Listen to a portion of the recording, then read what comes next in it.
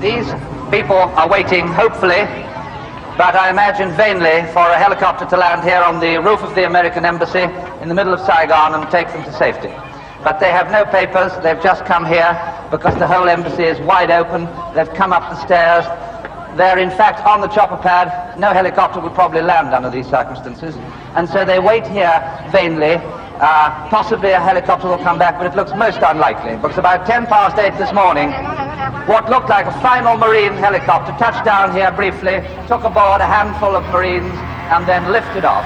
And that looked like the end of the American evacuation.